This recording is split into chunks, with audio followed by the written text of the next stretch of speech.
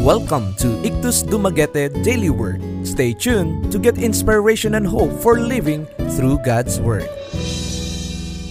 Today's passage is taken from Proverbs 18:17.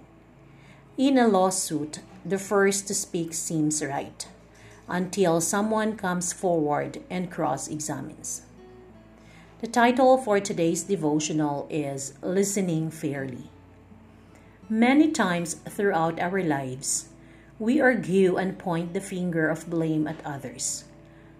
Confiding in our friends and telling our side of the story may feel like we're just looking for an open ear to hear our case.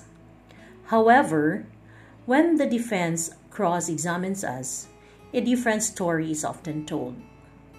Today's verse teaches us to listen to all sides of a story instead of jumping to conclusions and to keep an open mind and heart.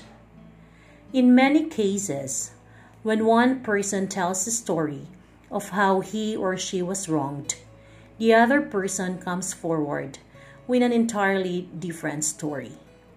In other cases, both parties tell the same story, but the reason for the wrongdoing paints a different picture in the listener's minds. For example, say a store owner tells the story of a woman who came into his store and stole a bag of apples. To the listener, this seems like an obvious crime.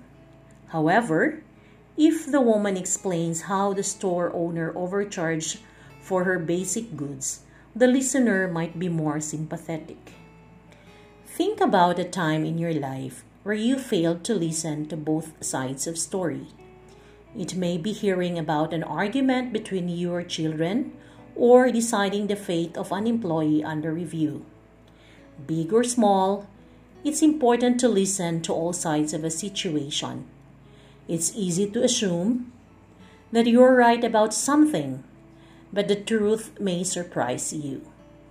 Listen to your neighbors and your enemies to appreciate both sides of every story.